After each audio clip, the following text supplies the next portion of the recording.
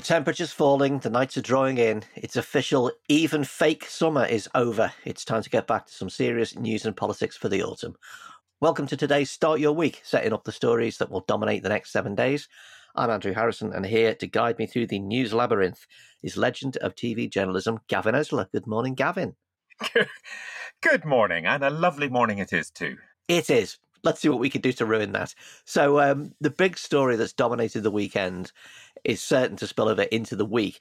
The accusations of sexual assault and rape against the TV personality turned conspiracy YouTuber Russell Brand, which were aired on a Channel 4 Dispatches documentary on Saturday. This is on all the front pages today. More women are coming forward. Questions are being asked about Channel 4 and the BBC's safeguarding and governance policies. Gavin, I mean, did you see the documentary? Were you surprised at the detail of what was revealed? I did see the documentary. I mean, I thought, obviously, I don't know have any personal knowledge of any of this, but I did think it was an absolutely comprehensive case that was made. However, is it possible to be utterly shocked but not at all surprised at the same time? That was my kind of, by the end of it, I thought I'd met Russell Brand twice in a TV studio. Twice I interviewed him, and I didn't. I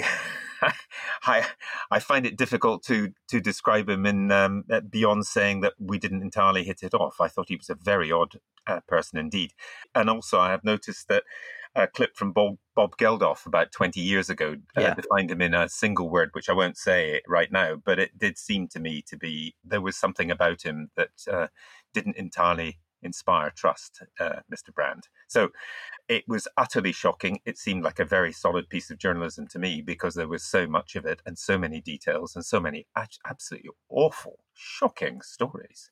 So we'll see what happens next. So it's hardly surprising, however, that he's used the Trump defense. You know, they're all against me. It's a conspiracy to bring me down. But I don't think that's going to work. The people who are supporting him do seem to be a who's who of the hard right, the alt-right, the far right, the extreme right, all the rights going. Andrew Tate, Elon Musk, Alison Pearson, Neil Oliver, Jordan Peterson. There's only a tiny sprinkling of the far left, like the ex-MP Chris Williamson. What does this tell us? I mean, people were saying that, you know, one of the ways that, you know, people defend themselves is to move into the world of conspiracy so that they can claim everything's a conspiracy against them. Yes, well, I mean, the names you read out sound to me like the dinner party from hell, actually. And what is surprising is that they reach into what is supposed to be the mainstream in the case of Alison Pearson in the Telegraph. So we've got a bunch of people who believe that... Let me take a step back. I've often thought that the thing about conspiracy theories is that they're actually quite optimistic because they believe that someone somewhere is in charge. And if you could only find that person, then everything would be all right. And that's one of the reasons why they're nonsense. I mean, the idea that there is a worldwide conspiracy against a kind of yesterday's comedian, Russell Brand, is just not true. What there is a degree of shock about the way in which some people in positions of power in different ways, in his case, cultural power and popularity, abuse not just their power, but abuse other people. And the fact that that group of people that you mentioned, that list of people who clearly think that Russell Brand is being somehow unfairly treated, I think that's, to me, the shock. Why on earth would you come out in favour or in support of somebody against whom there is considerable evidence? Now, we'll see if any of this ends up in court. And that would be also very, very difficult for the women involved. You know, we all know how difficult it is to pursue these things in court for obvious reasons. So it may not actually go anywhere. But I do think that those who are attaching themselves to the cause of Russell Brand are outing themselves as rather problematic people. The general public want instant results and strong action to be taken immediately whenever something like this comes to light. But the BBC and Channel 4 can only offer inquiries, and inquiries take time. They and also Amnesty have all started investigations this week. As it drags on, what is it likely to do to the reputations of these institutions? Well, I mean, they have to obviously look at how they have handled things in the past. I would say that some of these, it doesn't diminish them in any way, but some of these activities go back quite a long way. And it's a question of whether people were asleep at the wheel, didn't notice, didn't care, or whatever. And of course, thankfully, our society has changed a lot. I mean, some of the things that we've heard about attached to Russell Brand would be in the memoirs of certain rock stars from the 1960s.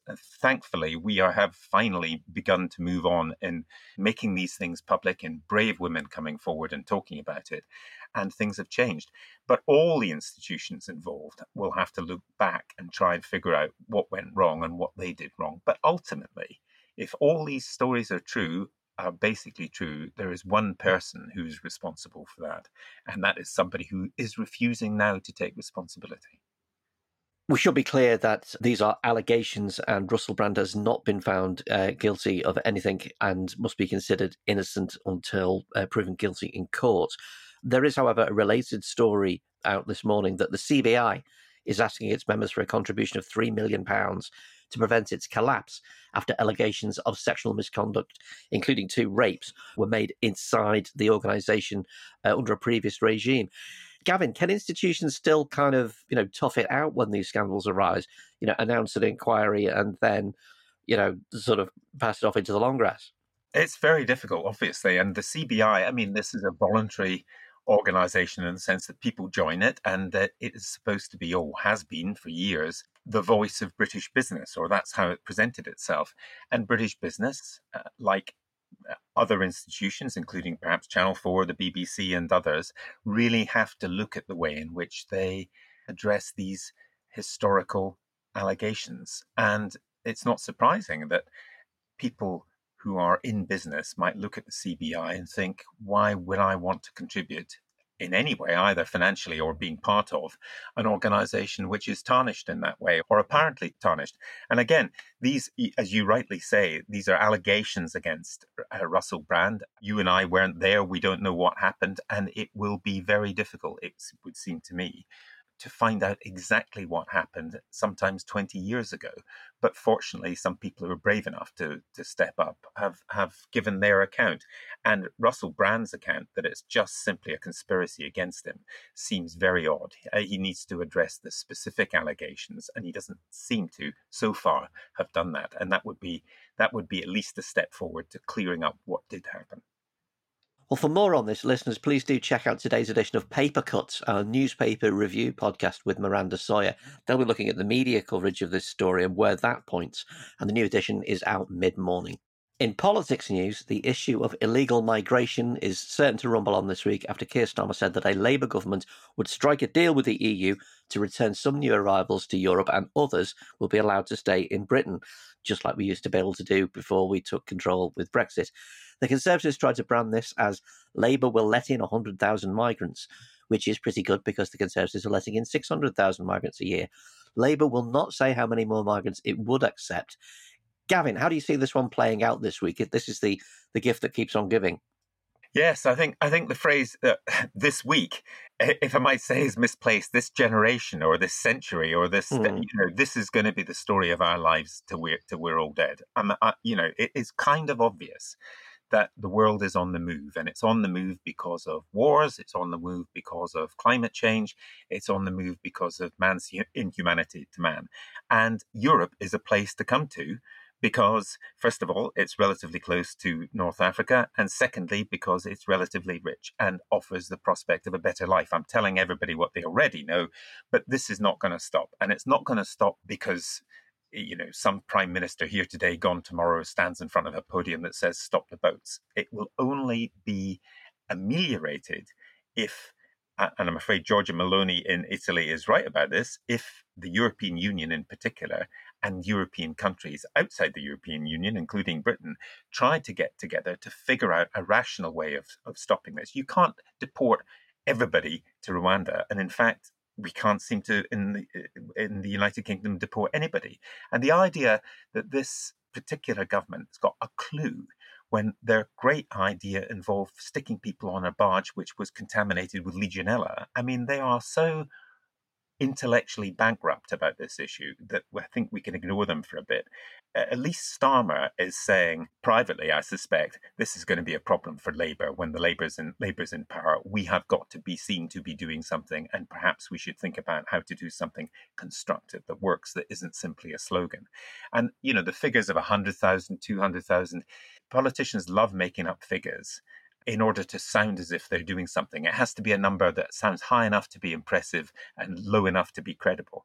The trouble is, none of this is particularly credible because we have not grappled with this problem internationally. And, we can't stop the wars. It seems that it's going to be very difficult to stop some of the changes to our climate and some of these catastrophes, as we've seen in Libya in recent days. So what would be actually rather extraordinary would be for the government and the opposition to get together to try to think of a rational way forward. I know that's completely pie in the sky because the government in particular simply wants to govern by slogans rather than policies. But this is both a law and order issue and it's also a humanitarian catastrophe. These people are not on the move. I mean, I live in Kent. I talk to people in border force. The people coming across the water are not doing it for a laugh. They're not bringing their children because they think they're going to go on the dole. They are really, really desperate. Now, the question is whether we have enough compassion as well as enough intellectual capacity to try to work with others to sort it out. There is no evidence so far that we are capable of doing this, but at least Starmer seems to be saying this is a problem that we're going to inherit and we're going to treat it differently. Starmer's been being very aggressive on this with his promise to smash migrant gangs. The Labour left have been attacking this as if it's a right-wing anti-migrant line. But gangs are not migrants, are they? Has he found a kind of a sweet spot here where, you can maintain a strong line on immigration, but actually not victimise the migrants themselves? Yes, I think that's absolutely right. Starmer can present himself as Mr. Law and Order because of his history, and the gangs are despicable. But the gangs it's supply and demand, isn't it? There is a demand for their services, appalling though they are. And cracking down the gangs is going to be popular with everybody, including those who want to treat refugees with a degree of respect. And the other thing is, I know this is an old argument, but what are the safe routes to come to this country? What are they? And they don't really, in effect, they don't really exist. So we cannot simply turn our back and say it's not our problem because it literally washes up on our shores. It's a law and order problem and it's a humanitarian problem. And the two are slightly different. And penalising the gangs and doing as much as you can Europe-wide to crack down on them may solve part of it. But it is ultimately a demand problem, and the demand is there. And how you stop that demand? We can't bring peace to Eritrea. We can't stop repression in Syria, but we have got to try to do some of those things. And it's a multifaceted problem, which simplistic answers are never, ever going to be answers at all.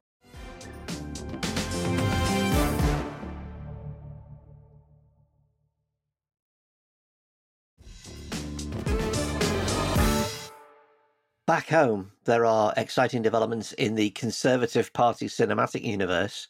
Blink and you missed her former Prime Minister Liz Truss will today attempt to reframe her exciting premiership with a speech attacking the London dinner party circuit.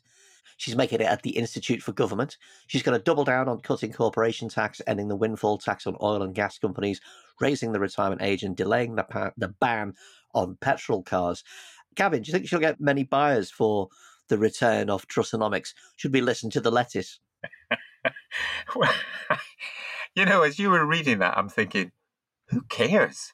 I mean, do people actually pay money to go and listen to this person?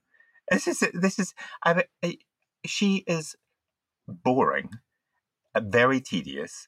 She's emblematic of some of the things wrong about our politics. One of the things wrong about our politics, it seems to me, is we've had 57 prime ministers in British history. 30 of them come from one university, Oxford. She's one of them, and she's useless. I mean, it is remarkable. If people want to pay money to listen to her, well, that's entirely up to them. But I cannot think beyond sort of the amusement that we have that she's now publishing some kind of memoir or the map ahead or how it would have been. Can you think of anything that she has achieved for the United Kingdom of Great Britain and Northern Ireland in any of her ministerial positions that you really admire? The Australian trade deal, which even George Eustace, who was Environment Secretary at the time, has now repudiated completely and says rubbish. I cannot think of anything that I admire that she has done in public life except somehow pretend to be Mrs. Thatcher fly around in a tank, dress up in all kinds of strange clothes, and end up as prime minister. What a disaster!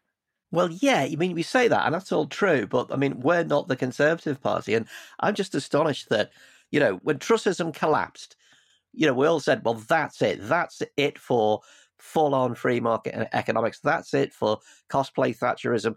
That's it for the IEA. That's it for Tufton Street. All done and dusted. It's finally hit the wall, and we'll never see it again. And like less than a year later, apparently we're supposed to be listening to this again. Apparently, some valuable points were made. Apparently, the boldness that is required is going to be resurrected. I'm just astonished that, the kind of the decision to have a short memory about this is going to play a role in the future of the Conservative Party. I thought you made a very good case there, if I may say, Andrew.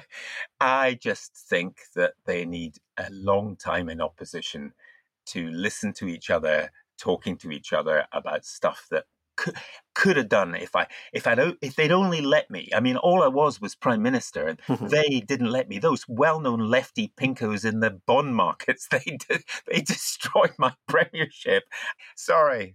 This is I just think she's a stand-up comedy act without the jokes. Well, speaking of long periods in opposition, the Security Minister Tom Tugendhat says that the Conservatives will need to rebrand as the party of the young if it's going to survive. He says the party needs to prioritise green policies and housing, both of which are extremely popular with young voters. Now, the notion of the Conservative Party as the party of the young might seem fanciful. What do you think, Gavin? I think I actually rather admire Tom Tugendhat. I think he is onto something here.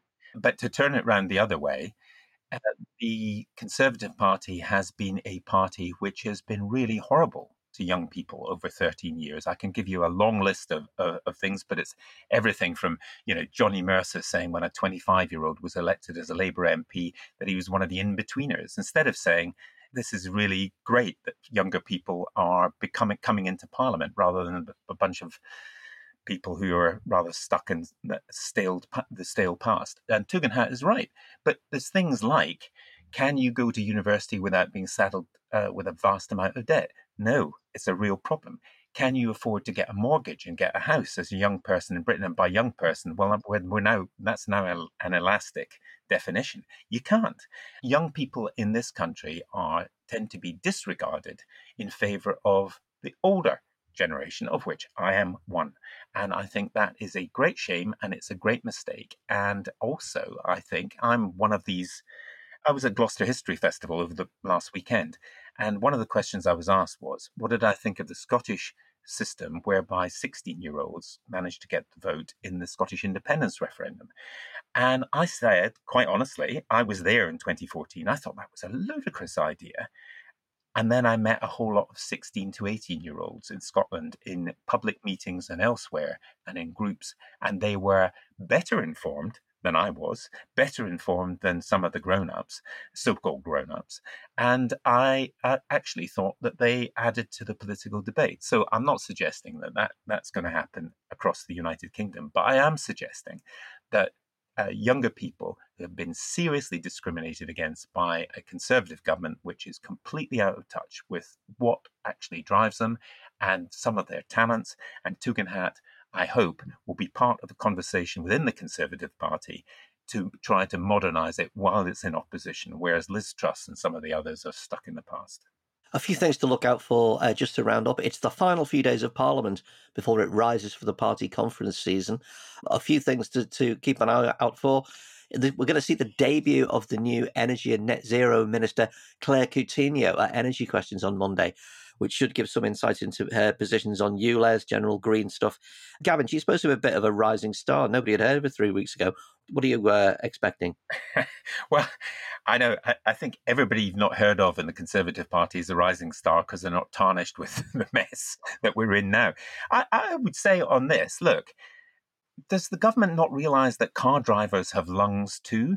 That those of us who drive cars do understand that actually some of the stuff that we do may be polluting. I would like to have an electric car, but I haven't seen one that I think is reliable enough or would suit my needs or I could afford right now. So maybe a bit of reality here, instead of just going ULEZ extension bad, the Mayor of London, Sadiq Khan, bad. she may be another fresh face and may again be part of that discussion within the Conservative Party over the next few years about what they really stand for. And I think standing for clean air is not a bad idea, to be honest. Well, she's a Sunak loyalist, so we'll find out how much she does stand for that. A couple of more things to look out for in the dying days of the next few days of Parliament. The Education Committee will be questioning Minister Baroness Barron and the Permanent Secretary, Susan Ackland-Hood, about the collapsing concrete issue, so there should be some fireworks there. And the online safety bill and the levelling up and regeneration bills are likely to get rubber stamped in the Lords, although there's not going to be much debate until the return of Parliament after the party conferences. Finally, Gavin, in the United States, the Republicans have decided to try and impeach Joe Biden over connections to his son Hunter's business dealings. The evidence seems to be pretty paper thin. How are you expecting this one to develop? Well, I think this is a classic politics of distraction stunt by the Republicans. You know, we have it here all the time. It's not me, it's that other person. Look over there, it's much worse over there, and so on. I don't expect it will go anywhere, but it will, as they say in America, energize the base, and will get the frothing people who watch Fox News quite exercised. This has been going on for ages. But I mean, look, I spent the 1990s on Whitewater, which nobody remembers now, but it was years of Republican investigations into the Whitewater affair, which was Bill Clinton's dodgy property dealings. One of the things I knew about Bill Clinton was he's not interested in money. He liked women, that's true. But Whitewater was investigated and investigated and investigated. I can't remember any of it. It was just nonsense. So this is just more nonsense. But it will help the Republicans with people who already like the Republicans. And of course, this is going to be a very, very difficult year for Biden and the Democrats anyway, partly because his age will be an issue in this election. Yeah, and also there's the issue of the House Speaker, Kevin McCarthy, having to keep his own nutter wing happy, which obviously everybody in this country will be very familiar with that phenomenon over the past 5 to 10 years. Yes, I mean, how unusual is that for a political leader trying to keep his own or her own party in order? Well. Isn't democracy wonderful? I'm old enough to remember the 1990s when it was the triumph of Western democracy, a unipolar world. We were all Democrats now, and now look at us. I remember that. I remember Whitewater. God, we're both ancient, aren't we? And that's Start Your Week for the week of 18th of September. Thank you, Gavin, for getting up early and staring into the abyss with me. Thank you very much. It's been fun. Thank you. Listeners, we can't promise we've covered everything, but we think we got most of it. Thank you for listening. If you've enjoyed this podcast, then please do consider supporting The Bunker on Patreon to help us keep making shows 7 days a week. The link is in the show notes. And don't forget Paper Cuts out mid-morning with full analysis of the Russell Brand story with Miranda Sawyer and her guests. That's Start Your Week. Thanks for listening. I'm Andrew Harrison. We'll see you next time. Good news! Your favourite history nerds are back. Yes, we at We Are History have been trawling the history shelves of our local bookshops. Well, I have, John. You mostly went round finding your books and moving them to the front of the displays. If I can find them, it's a bonus. We are ready to tell you all about what we've learned, from the revolting French to some revolting women. Via some Brits abroad and a foul-mouthed Irishman. So, download We Are History. Our laughable attempt at a silly history podcast. With me, John O'Farrell. And me, Angela Barnes. Wherever you get your podcasts.